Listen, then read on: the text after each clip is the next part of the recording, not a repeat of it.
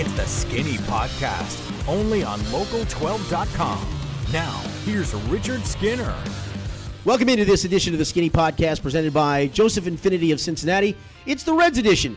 I'm Richard Skinner, Local12.com digital sports columnist and editor, with Jed DeMusi, Local 12 sports reporter, producer, and anchor, and Gary Miller, Mr. Baseball himself, our anchor here inside the last year at Local 12. Gary, first and foremost, welcome. And I know baseball season's kind of your bailiwick, correct? It is, yeah. It's been, so many years covering it. But, there was my first opening day at Cincinnati, which was not really opening day. It was all ruined by rain. Of course. The parade didn't really happen when it was supposed to. But this is my first Skinny Podcast. How about that? That's big time, Gary Miller. Big time. This will go down in the annals for your lengthy and illustrious career that you're here on the podcast. All right, as we do this, we're doing this on a Thursday before the Reds get set to play the Pirates in Pittsburgh. Team's off to a 1-3 start. Guys, you can jump in whenever you want, but I think some positives out of those first four games, even though they are 1-3, is you got a good start from Homer Bailey. You got a great start from Tyler Mahle, and a pretty good start from Sal Romano. Luis Castillo was probably 2 pitches away, gave up a 3-run homer to Matt Adams and another homer, and I love his stuff. I think that's the positive sign. His first time through, not the entire rotation, but 4/5 of it, you got some positive signs. I'm anxious to see Homer's follow-up. Me too, I know big time. the weather's going to be rotten in Pittsburgh, but that should help the pitcher. The hitters hate to hit in this stuff, but can Homer build on that? I didn't expect him to pitch as well as he did in that opening game. Yeah, I don't think anybody expected that. I certainly didn't, and I don't think there was really a precedent for it. As we talked about it before, his spring training was abysmal. Mm-hmm. I think Castillo.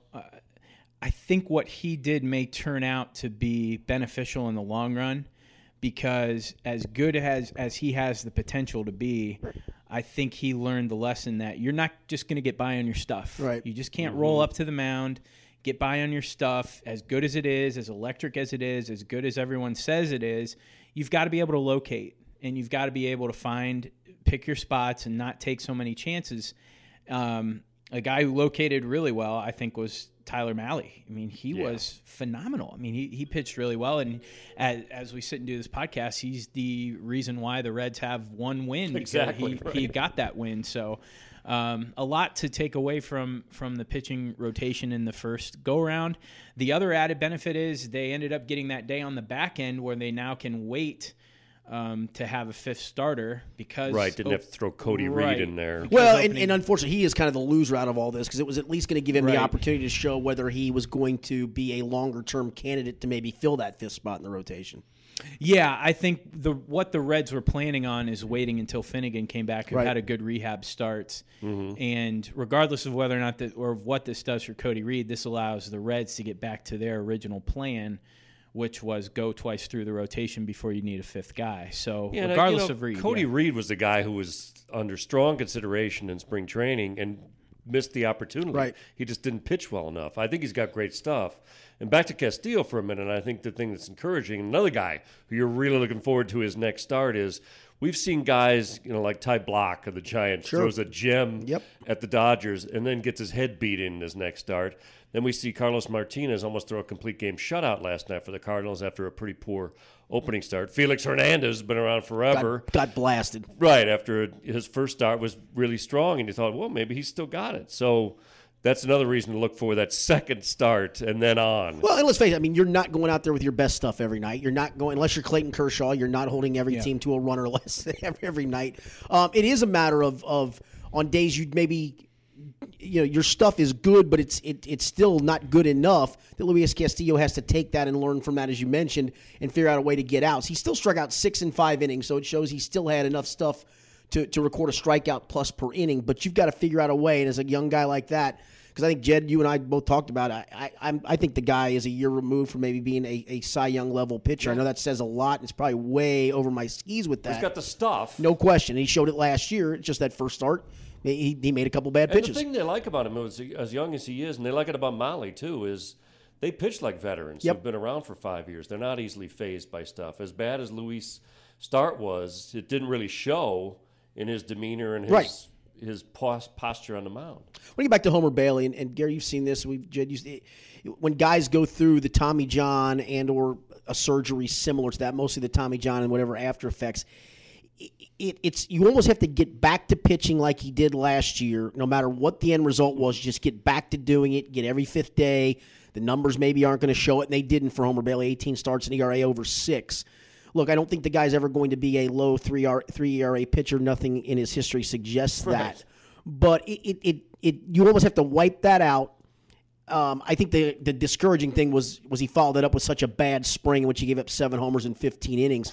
But that could also be he's just working his way back through some things as well. I guess the part is he kind of starts with a fresh slate of, all right, now, as long as you can just keep taking that ball every fifth day and building upon it, that's the encouraging thing for me. And you're right, the next couple of starts will be the ones to really monitor and say, was that a fluke, or was that at least the start of something good for him?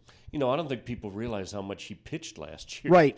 It didn't seem like Homer was because he didn't pitch very well. Well, yeah. But, I went back and looked at each start, and especially his last start of the year. And, there were a couple of real dogs in there, but there were some strong starts in there, and it didn't look like, game by game, a guy who ended up with an ERA over 6 and the disastrous final numbers that he had. There was some encouraging signs. And if you add this opening day start to a pretty strong Nationals lineup, and then see what he can do against Pittsburgh. Pittsburgh's off to a really strong start so far. Then, I think what they're hoping for him is just quality starts. Yes, absolutely. And build upon those things. Again, he's at the top of the rotation by default, right? In theory, what he is he's a third starter, fourth starter, on maybe second, depending on the team.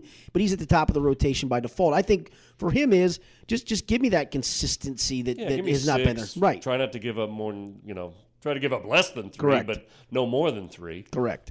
Good. He's not going to live up to his contract. It's just not going to happen. No, and that was unfair from the get-go. And I think the thing is that everyone looks at him and says, "Oh, when is he going to come back? And when is he going to, come close to?" He's not. I think you just have to look at what Gary's saying and what you're saying, Skinny, is that's going to be a bonus. Yes, he's making close to 20% of the Reds' payroll. Yes, he's had some injury issues, but this is a Reds team that has not sort of waited by the window for Homer Bailey to return, the guy that they gave that money to. They've made moves other places. They've organized as best they can a rotation that sets it up where if he can just be a bonus guy, correct, if he can have an ERA under 4, that's great. If he can get to double-digit wins, this team isn't counting on him to be a 15-game winner. Wins. Yeah, to be a 15-game winner. So if he does, then that's a bonus. This and if is you why can I was so upset, though, that they didn't add like a Lance Lynn or a Cobb or Arrieta. I suppose is probably out of their price range, but yes. But look what that does to the rest of your rotation. Yeah. Like Homer's that guy now. He's your innings eater. He's your guy that you're going to want to approach 200 innings on the year if he's healthy enough. But they're not going to be. He's getting paid like an ace, but he's not an ace. As you mentioned, Skinny, he's one in the rotation. That doesn't make you an ace. No, he probably is third or fourth best on the staff in terms of quality of pitches. Yeah. Raisel Iglesias pitched in relief in a couple of games and obviously is very, very good. The use of him last year I thought was interesting with the occasional multiple innings. I know that's a fine line because we're not conditioned for that anymore. You and I grew up in an era where you'd see Mike Marshall come in and throw 200 innings of relief. You would see Raleigh Fingers get 2 inning saves. Rich Gossage get 2 and 3 inning saves. You don't see that anymore. But Iglesias, the way they used him last year, maybe got worn down a little. Do you like the idea of him as a closer that has to maybe occasionally get you 5 outs? Yeah, I'm more comfortable with 4 like he did the other day. But he comes as a starter, so he's got the arm strength. And I just don't know that there's enough. I think it's going to be a necessity. I would agree with that. I just don't see closed down. You're hoping that Hughes comes in and gets you a ground with a double play and maybe gets you out of a 6th or 7th inning. Hernandez the same way, right? When he's ready. So I think it's going to be a necessity, and I think he's good enough to do it. They're starting to do it with more guys. Andrew Miller is that kind of guy for the Indians. Right. Chapman was thrown into that role by Madden in the postseason by the Cubs, and almost ruined him, but now it looks like he's available to do that now. So I think it's getting back to that now because we don't have the setup guys that you need. Could Amir Garrett be that guy? Let's say you use Iglesias on a day for 4 or 5 outs, and suddenly you're looking at who's my back-end guy today. Right. Last year the hope was the day that it wasn't Iglesias, it was Michael Lorenzen. The day it wasn't Michael Lorenzen, it was Iglesias. The day it wasn't either one, then you'd have to go bullpen by committee. Could Amir Garrett be that guy? I think Garrett could be that guy if they want him to be that guy. I think we talked about that. What do you do with Garrett? Do you keep him in AAA? Do you put him in the bullpen? They decided to put him in the bullpen. If you're gonna say he's a bullpen guy, then you might as well figure out the best way to use him. And I think the best way to use him is at the back end, because I think he's got the stuff to be a back end guy. I think he's got the stuff to be a starter. Lorenzen's another guy when you talk about when he comes back, if he can get healthy, he's another guy that could fill that role. The other part about this Iglesias thing is you've got to determine, do we want to audition him for the deadline? Right. If you can show that he's capable of going out and getting 6 out saves, then that just makes him all the more appealing to clubs. And the way his contract is structured, the Reds are gonna get a chance to demand a lot at the deadline, and everybody's looking for pitching at the deadline. That's how the Indians got Andrew Miller at the time, and they gave up a king's ransom for him because he was under contract and it essentially will end up being the same length of time. And I'm not saying Iglesias is Andrew Miller, but the Indians had to pony up a ton because he was under team control for 2.5 years when they traded him. And that's going to be the same thing if they decide to move Iglesias at the deadline this year. And if you can show that he can come in the 8th inning and get 6 outs, that's only going to improve his value. But Jed, at what point, they got so many young guys. The thing that's killing me now, and I know we'll probably get to him eventually, we're talking pitching now, but is why you don't spend a little bit of money and keep Zach Cozart, which changes everything. I know Nick Senzel's coming along or whatever, but if you're not spending money on it, Iglesias has proven that he's a top 10, maybe even higher than that, closer in the league. Yeah, as opposed to getting something for him, do you try to retain him? Well, and he's signed through 2020. Right. I mean, they have. I'm saying, I know you can get something for him, but let's keep some good pieces while we have them. I am not saying the Reds should sell on the season. I'm saying if they come around in July and they're sellers, none of this happens in a vacuum. I would love for the Reds to be buyers at the deadline. But it may not work out that way. Or keepers, though. Or keepers. I think from now until the deadline, this is kind of still an audition period for Tyler Mahle, for Amir Garrett. Maybe not as much for Castillo because he at least proved himself over a longer chunk of time. For even still maybe Sal Romano, though he proved himself a little bit over the last 8 starts of the season. Right. He was very, very good. So I think for some of these guys, it is audition time. But if they prove in audition time that they're capable of maybe taking that next step, then maybe you absolutely think about keeping Iglesias around because you're closer to the point of you've got proven guys. Right, and I wasn't saying you've got to pitch him. I know. You've got to pitch him the 8th and 9th so you can get rid of him. I was saying it's an added benefit if that's what you decide to do. Right. And I hope that the Reds don't, because I think this fan base is ready for this team to turn the corner. What was it? Sunday or Monday was the lower than any attended game the previous year.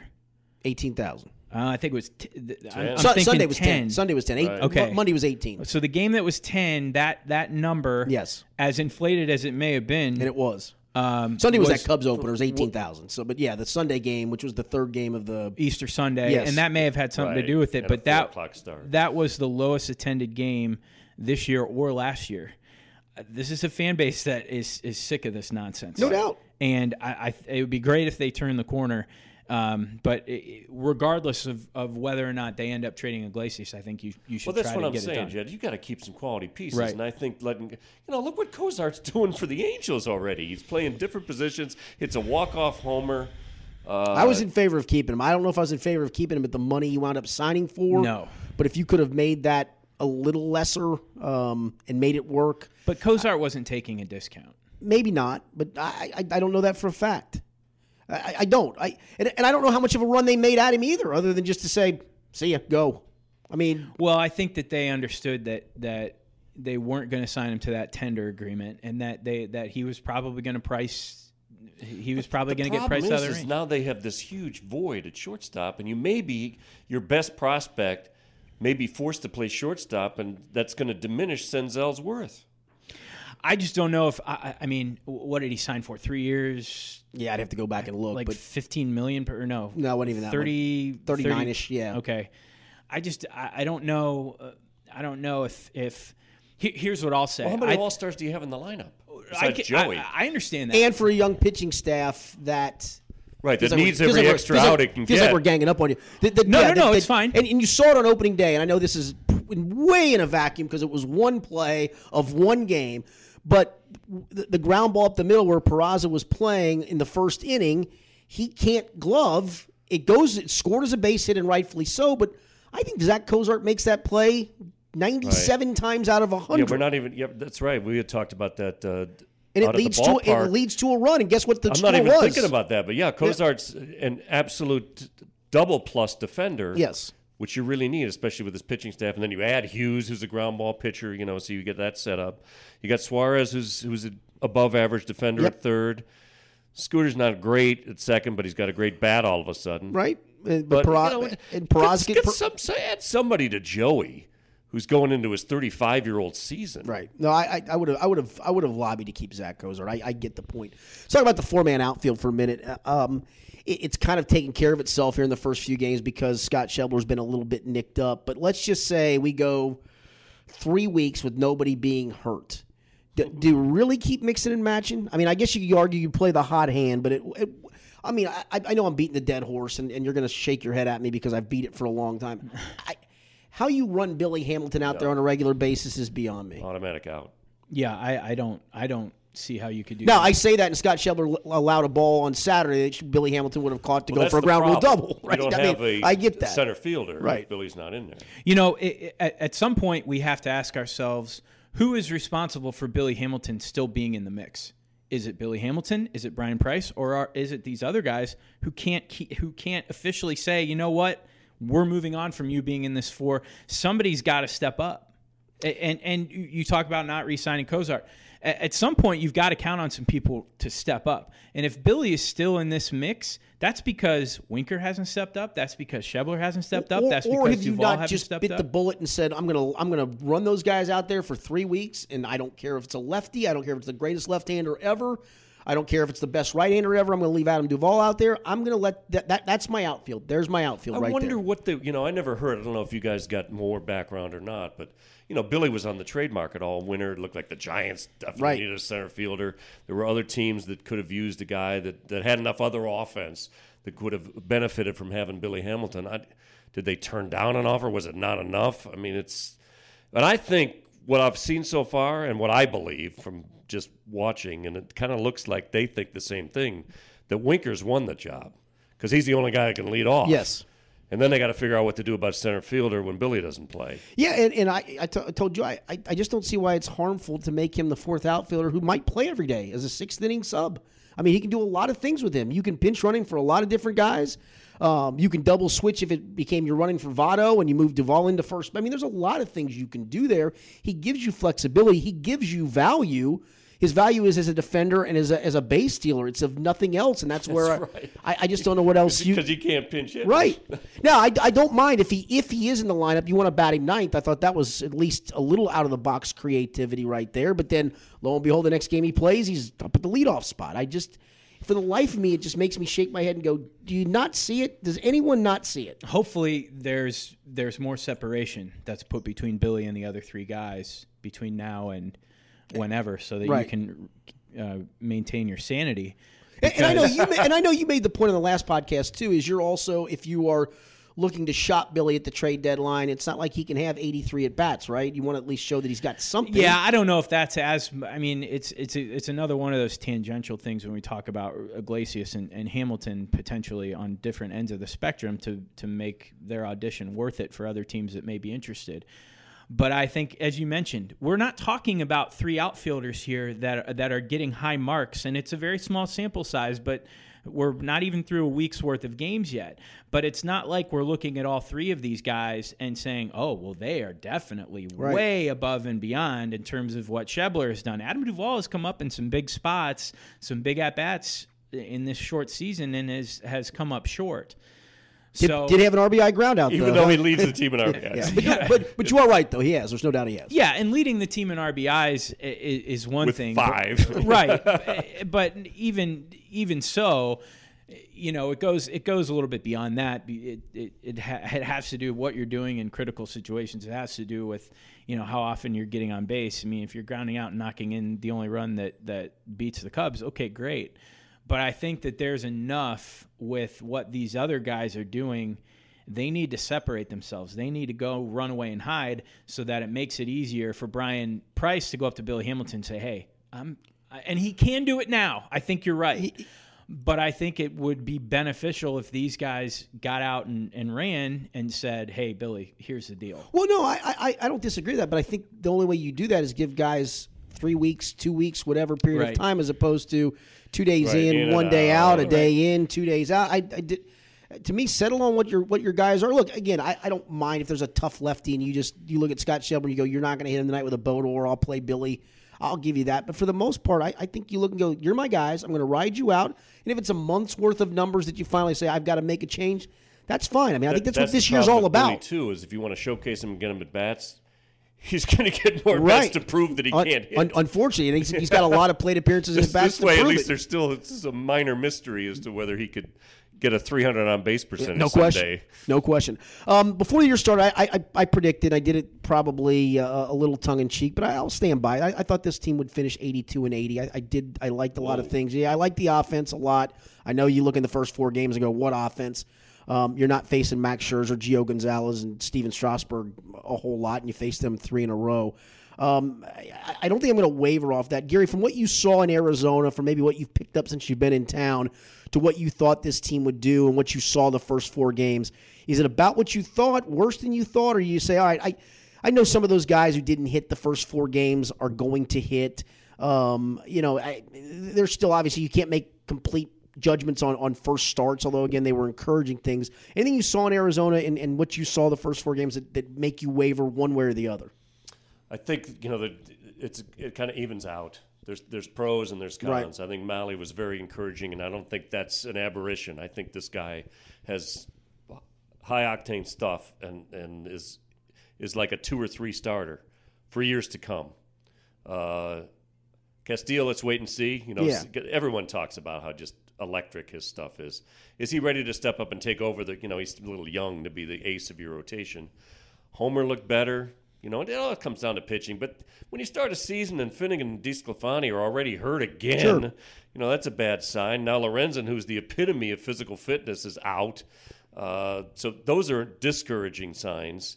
I've been discouraged before we even went to spring training that didn't sign somebody to add, some pitching depth to this team, because that's been the negative. And I think the one part to that is not just it's the guy that maybe he's a 3.84 ERA guy, but a guy that every 5th day is going to give you his best, whatever that may be, right? As opposed to going. If it's, the Twins aren't loaded with money. Right. They signed Lance Lynn for a year. Right. Obviously, he waited long enough when these guys went to this, secret spring training that I know none of them showed up for it, but these guys that were still out there, and there's a lot of them. Still a few of them that are still waiting for a contract. Brandon Phillips still out there. Yeah. Just kidding. Yeah. No, thank you. Just add kidding. to your clubhouse value. But the Peraza thing to me is really troubling. I don't think he's ready to be your everyday shortstop. And both defensively and at the plate, or still too early to say past judgment I think at the they're plate? kind of feeding into each other, and he looks a little lost up there. We talk about the outfielders. The problem is, as bad. We always talk about Billy can't get on. If he could get on, he'd be an all-star player with his defense and his speed. That's the problem with Duvall and Schebler too. I mean, Duvall can hit loud. Schebler had 30 home runs last year, but you're talking about 230 hitters are lucky to get. Which is why the door is still open for Hamilton. Yeah, but they're almost both close to 800 OPS guys, where Billy's barely a 600 OPS guy. I mean, I'm not comparing, but I'm just saying they have the same issue. Yeah, no. You're not getting enough guys on base. And that's where Winker fits the bill. Right, that's why I like Winker. Yeah, and that's what you're hoping. And I think Winker's got more power than he's shown in the minors. I think what he came up and showed last year. He hit 7 home runs last year. That he can be a guy with pop. Not going to show a lot of it if he has to lead off. Right. So I'm kind of mixed. I'm looking more at. I would be pleasantly surprised if they win 75 games. Jed, I just want to say if the Reds only looked at OPS right now, Billy Hamilton would be on the Nippon Ham Fighters. I'm just saying there's a reason why they still think that he's in this mix, because the advanced necessity. They don't have an alternative. The advanced numbers do not say that Billy Hamilton. There's no question about it. For years. And they haven't. Yeah. Over a long period of time. Let's go to worst case scenario with Peraza. Let's just say over the next month he just shows he is not good defensively. He can't even make routine plays, and his hitting continues to go in the tank. Where do you go? I mean, do you start telling Nick Senzel get some innings at shortstop? You tell the people in Louisville there because they've moved him to second base. Right. And I told you I didn't think he'd be up till September, and I'm going to stand by that, barring injury to Jeanette or Suarez.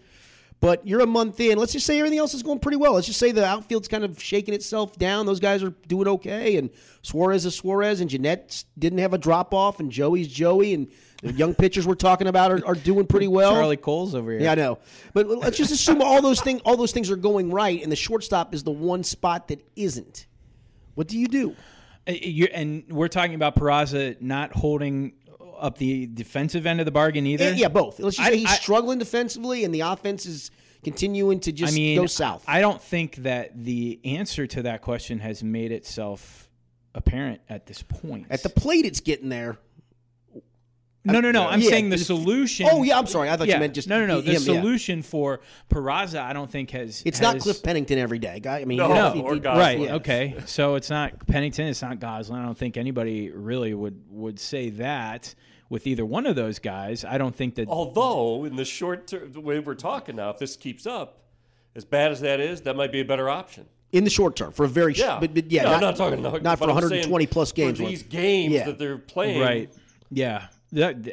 It's already happened once, right? Outside of, I don't know if you want to go down the Senzel route, and we talked about it on the last podcast. The what was it? Zips that I pulled up said Senzel was going to play in over 100 games. Advanced projection. They projected him to be up and playing. And he's rocketed through every class he's been in. If he plays the way at AAA that he's played at every level so far through 60, 70 games, I think he shows you enough that if this continues to be an issue for Peraza, that he needs a crack. Outside of that, I mean, you tell me. Yeah. That's the only part. He did play He played actually a significant amount of shortstop in spring, at least working at the position, Gary. And had Barry Larkin with him. Yeah, and I think to their credit, they're looking and saying by extending Suarez, all right, while third base is your position, right, we're going to look at you as maybe somewhere else defensively, and I think that's a great idea, especially at this time. I don't think you do it in the big leagues and go, hey, try to play shortstop, fella. Good luck to you. I think you try to work him into it. They're playing him at second. Right. So does that mean that they're looking to trade deadline at Scooter? Well, Scooter's in a one year deal, and maybe, or maybe just looking long term after the year's over. Because obviously shortstop's the issue, and we got to find out, can Senzel play it every day? I think their answer at shortstop is Peraza, and I think they're kind of. Okay. I mean, I think they're pressing the panic button or getting close to it, or they at least have the glass lid off the panic button and are ready to push, but it's early. It's early. And he's still but very if these young. Numbers, right, and if these numbers continue, then we can talk about this. But I think they went into this.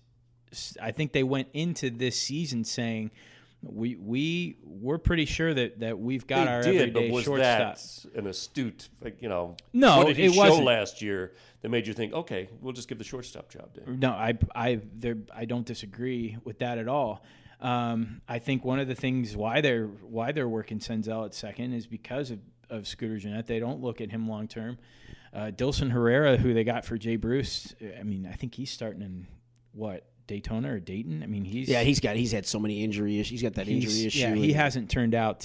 He hasn't panned out the way that they thought he would. So I don't know. I don't know who else. I mean, Blandino had a good spring. He did. Mm-hmm. I don't know if he's got to prove it. I mean, he's one of those guys who sort of, he was drafted in 2014. He hasn't been up yet. I mean, is he the type of guy who once it clicks, and he can make an impact on the team? Maybe who knows? Maybe by May he's proven himself in Louisville, and if Peraza's not, maybe he's the guy to call. Yeah, I think they're hoping for something to sort of rise from the ashes because, and you're right. I mean, I don't necessarily know. I will stand firm and say that money that they gave to Cozart would have been better used somewhere else. And maybe that's with Lance Lynn or Cobb. Right, but it was used nowhere, right? But it was used nowhere. And I don't think you pay Zach Cozart 3 years, $38 million. I probably don't. I would agree. when I was talking to people, I was thinking along the lines of 2 years if you could pull that off. Right. And I get why he went after what he went I after. know he, wound up with a free donkey out of the whole thing with the Reds, but outside of that, I don't know if that was the perk. I don't know if that was enough that he would have said, "Oh, you know what? I'm not going to go play with Mike Trout. Yeah, I understand. I'm going to stay here." You know what I mean? So, but I think that money, as you mentioned, could have been used with a pitcher. Could have been used with somebody else. Could have been used anywhere. Now, we got David Hernandez and Jared Hughes. Well, and who knows if they and Phil Gosselin and Cliff Pennington. Right. So and Giovanni Gallardo. So exactly. Forgot about him. Yeah, tough to justify not spending some of that money, but I think they thought they were in a good spot, and they could very well be. It's still very early. Yeah. All right. Lastly, and I just got done writing a column on local12.com. Weather's kind of been a story across baseball at the start of the year. The start of the season was moved up by a bit. I know where you're going here. The start of the season was moved up by a bit. And because of that, obviously they collectively bargained in 2016 when they signed it some extra days off. I don't begrudge the players that. And because of that, you either have to do one of two things. You have to go into October with your regular season or start your regular season in March to end it by the end of September. They've chosen that this year and probably will choose that in the years to come. And yet we've had 2 rainouts here. We had 3 cold outs, snow outs in Detroit. We had some snow outs in New York. It does open the door that if you're going to do this, again, I have no problem with it. I don't. If you're going to do this, though, would you not be best served starting in western, southern, domed cities? And there are 7 in the National League and there are 7 in the American League, which leaves one team, either Cincinnati, St. Louis, Kansas City, even Colorado, is maybe a northern team that would open at home. Well, here's what's insane, Skinny, is Giants and Dodgers opening against each other. Right. I mean, and it's been happening for years. I mean, that's ridiculous. I know you don't want to start an Eastern team or even maybe in a Midwestern team on a West Coast road trip. But you get it out of the way. At least, and you're out. Most of those teams are out there anyway. And you're not worrying about weather, right? And I mean, some of these weather games are just brutal. It's not baseball. And again, we're in probably an abnormal weather pattern, but but it's going to stick around for a while. Well, but based on Cincinnati and Detroit and Chicago and New York and Philadelphia and Pittsburgh, at this time of year, late March into April, there's probably a pretty good chance it is going to be cool to cold. Well, were you guessing that he was going to go? Should we give up opening day? Well, I'm about to go there. Because, I mean, that is where he went because that was at the end of the column. Was maybe we are at the time. I mean, let's face it. The Reds got rained out twice. If they'd have had opening day on Monday, which is when it normally would have been, they would have played Monday. It rained Tuesday. That would have been the normal off day. You could have played like you'd had no rainouts at this point. Now I know that's again, it's that you can't predict the weather and all those things. But is it time to scrap the idea that the Reds have to play at home for their first game of the year? I mean, baseball years ago took Seems away. Like they've already done it. Really, they did because they took away the first game. It used to be the first game. Now that's pitch. Gone. If you do this moving forward, I don't think you'd have any less enthusiasm for whatever the home opener in Cincinnati would be, even if it's 10 days after the season opened. You'd have better weather probably. You can sync up the parade. I mean, we may run into this parade issue again moving forward. Right. And obviously, people didn't go to the parade on Monday, not in the droves that they have. They went, but not like they've gone. They didn't go to the game. Can you imagine if it hadn't been the Cubs, what would that crowd have been on Monday? 10? Yeah. It was 18 with Cubs fans filling up a good chunk of that. Right. Look, I'm not here to I know it's heresy, but like we said, when they brought in the Sunday Night Baseball package, that eliminated it. Then it used to be, well, at least they would start an hour before everyone else on the day game. That's gone now. All that's gone. On a Thursday. The only thing that's left is... They had opening series in Japan, too. Right. A couple years ago. That's right. The only thing that's left is that the Reds are still guaranteed to open at home, but I think for fans, I still think you would have, if it's the home opener on a Monday on April the 10th or 11th, when the chances are the weather will be better. There's no guarantee it's going to be great, but the weather will be better, and everybody knows that's the day of the parade. Well, that's the day I need to take off. Right. That's going to be the day, as opposed to, well, we're going to have it on Thursday, but we can't have the parade because of Holy Thursday through Good Friday through Easter weekend. So we'll do it again on Monday. People don't want that. Let's go back to syncing this up. If there were 3 guys sitting in a room in every Major League Baseball city having this conversation, we would have moved on by now. I think it's because we're in Cincinnati that this conversation has continued the way it has, because this is the one city where if they take away the Reds opening at home on opening day, people will freak out. I don't think they will. Jed, I don't. I just don't. I think this town loves the party atmosphere of opening day. Look, all I'm telling you to do is we're going to have it 2 weeks later. The season's going to open, but you can still have – that's your day you're going to take off. The weather's going to probably be better. We're going to have the parade on that day. All the things that have always made opening day great, they're still there. It's the home opener. You still – every ballpark in America, when the Cubs finally do open at home, they're going to – announce the guys and line them up on each baseline. They're going to. There's pomp and circumstance. But the other probably better. The other point is that opening day parade, those opening day parade numbers are down. The weather wasn't great, but it was down because it wasn't opening day. Right. No, the whole thing was screwed up this year. I mean, it was right. Just so if you but now I'm calling the game a day ahead of time. Right. But for your home opener, when you know it's your home opener, I think you're going. That's kind of still your opening day, though. But I think you're going to run into that same issue with parade attendance, with not game attendance. I think people will still show up on opening day, but I think there is. I think the difference. I don't think there's any other city that keeps opening day in their heart the way the Reds do, and I think the fans. Now the other part is that people love to get upset. They don't when things stay the same and they don't show up, they don't care. But if things change, that's when people will start to care, and that's when people will say, "Well, I hope 10,000 fans show up on Easter Sunday." Then, well, that's what happened this year. So I think people will have this false outrage if it happens, but I think there will be. some outrage. I think they'll still sell it out. I do too. They'll sell out the game. It won't be next year because of the 150. Yes, correct. They'll sell out the game. I think they'll still sell. I think it'll but still be. But after that, I think they should. I think this year kind of sealed it. Yes, I think if I'm baseball, I'm looking and saying we're going to open this stuff in better weather cities. Look, you ask these guys the guys collectively bargained. I think the players would completely be for it. Yes, because you collectively bargain the days off. Guess what? Now all these postponements mean you're either going to double up on a day and play a doubleheader or a split doubleheader, you lose the benefit of the having day those off. days off. You're going to play on a day off because you lost them now, and plus now it's a 4-game series with the Cubs in May. Yes, with those the day. I can't believe the players have agreed to these day-night things, but it's a gate. Right. But I just think the logistics of it make it much better to do that. I don't disagree. I think you're going to get pushed back for it. Oh yeah. Maybe we can talk to the MLS and get opening day of the soccer season for FC Cincinnati if we trade the baseball season. That would be a nice trade-off for the city. I'll let you work on that. But where, Jed? Yeah. Where will they play it? And wait a minute. It may not even be in the city. What if it's in Newport? Huh? I think it's close enough at this point. All right. Yeah. All right. Longer parade. Right. Any final takes, boys? No, I think I do want to underscore everything we said. It sounds like we're talking in July almost with sort of the. I think that this first road trip is an opportunity. I know the Pirates have played well to go on, but they're not great. They should be able to compete with the Pirates and Phillies. This could be something that could show in or out. Right, as a fan, this team measure up or not? Right. Yeah. They have a good chance to split this road trip, at least split the series in Pittsburgh and hopefully win 2 of those. Especially when Gabe Kapler may have a position player pitching in the fifth inning for no reason. The only bad part is those games will take forever. He's had a rough go of it the first few days. Rightfully so. Give me the right-hander. Wait a minute. Give me the left hand. Wait, there's nobody out. There's nobody out there.